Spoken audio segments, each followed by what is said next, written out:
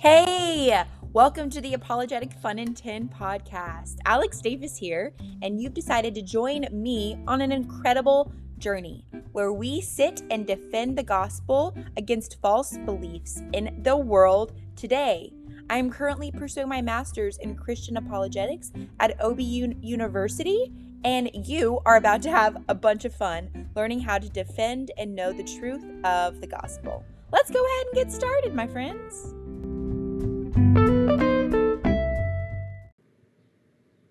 Well, hello, my friend. You've decided to tune in again. Thank you for doing so. As you see from the title of this episode, we are going to be talking about the false belief of loving yourself first. This is going to be a little bit of a strange topic. I feel like, this is kind of a strange podcast. So every episode's a little strange. If we're combating the false beliefs in the world, then it's going to be controversial and weird.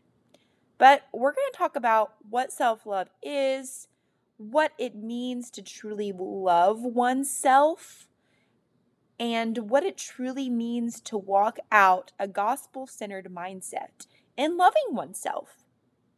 What is this self-love culture that we're seeing plastered on billboards and memes and Insta stories and what all the things are? You know what I'm talking about, friend. What does this even mean?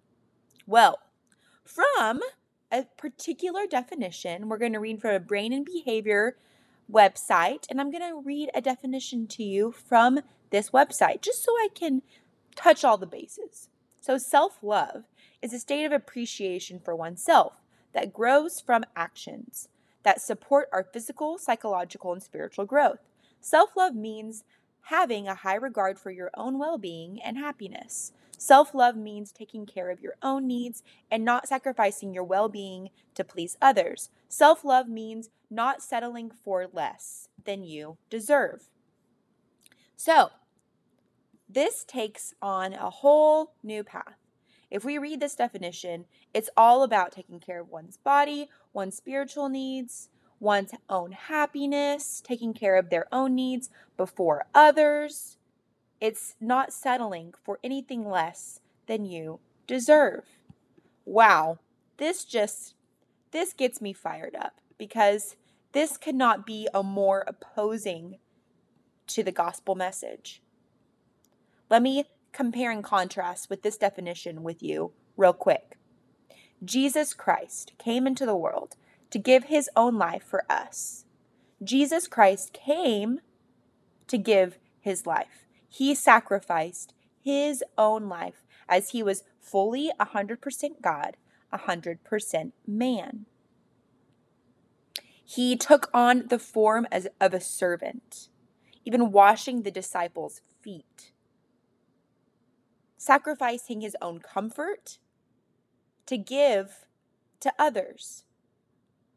How does this line up with a self-love slogan that our world is slamming in our faces today?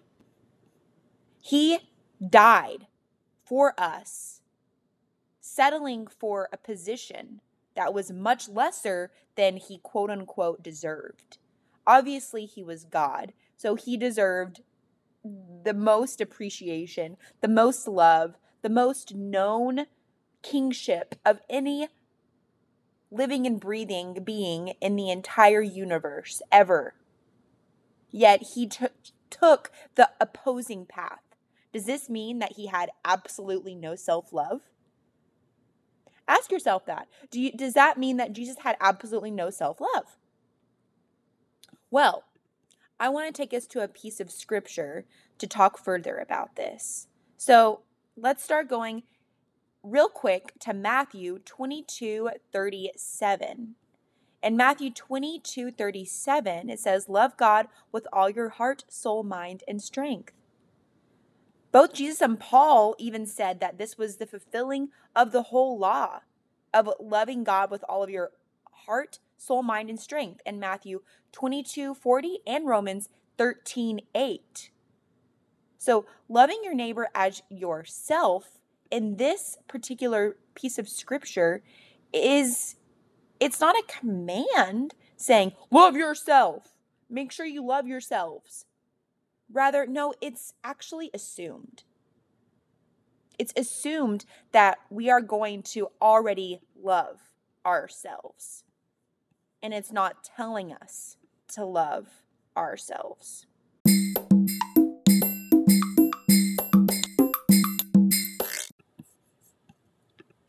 Rather, this piece of scripture is telling us, no, to love others as we love ourselves. Since it's assumed we're going to take care of our bodies, to an extent, we're going to try to stay as comfortable as possible.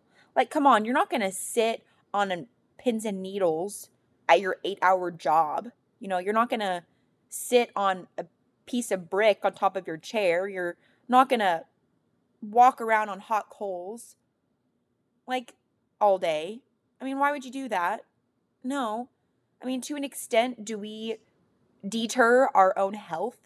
And do we do things that might poorly contradict the way that we should treat our bodies? Yeah.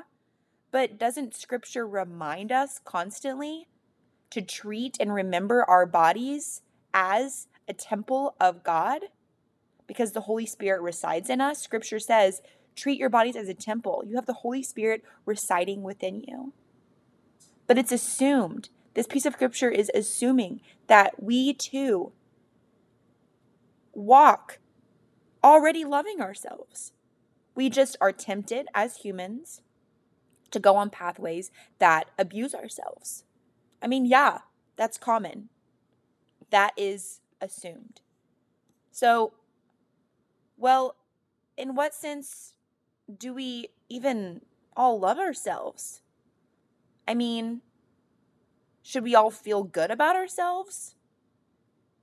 We don't all feel, good about ourselves all the time. I particularly struggle with my body and liking my body all the time. I really like my eyes. I have some pretty pretty blue eyes. I think they're pretty captivating. But, sometimes I don't enjoy my own moodiness. I don't enjoy how I can at times be quick-tempered or just even grow righteously angry about things, which is good. I believe righteous anger is from God. But sometimes I'm overly passionate and I'm like, Alex, can you chill? So there's things about ourselves that we dislike. That's common. That's man. But rather, we need to choose and seek the joy in Christ. As Christ sacrificed his life, we too should sacrifice our life for others. As Christ gave his body, we too should sacrifice our body, in a sense, towards others. Walking a mile in someone else's shoes. If your friend goes a mile, go 2 with them. If your friend is hurting, sit with them, cry with them. Does that mean that you don't love yourself if you're taking time out of your day to sit with someone and cry? If that's inconveniencing you and what you had planned, does that mean you don't love yourself? Think about that.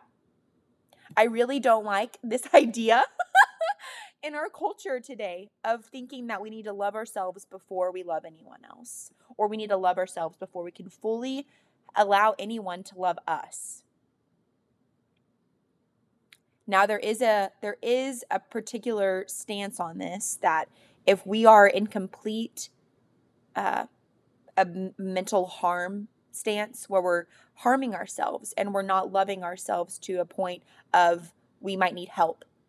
Like, I personally go to therapy to work through some hard things in my life and some trauma and some just difficult ideals and lies that I do think about myself. There are some things that need to be worked out in our hearts and souls. And that's just because we're human and we're sinful.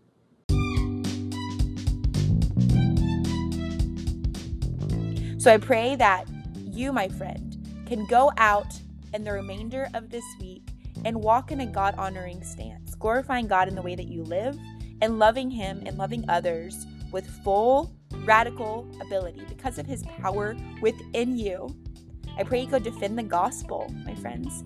And guess what? I'll see you next Friday. This was a good one. I liked it. What'd you think? Reach out and tell me what you thought.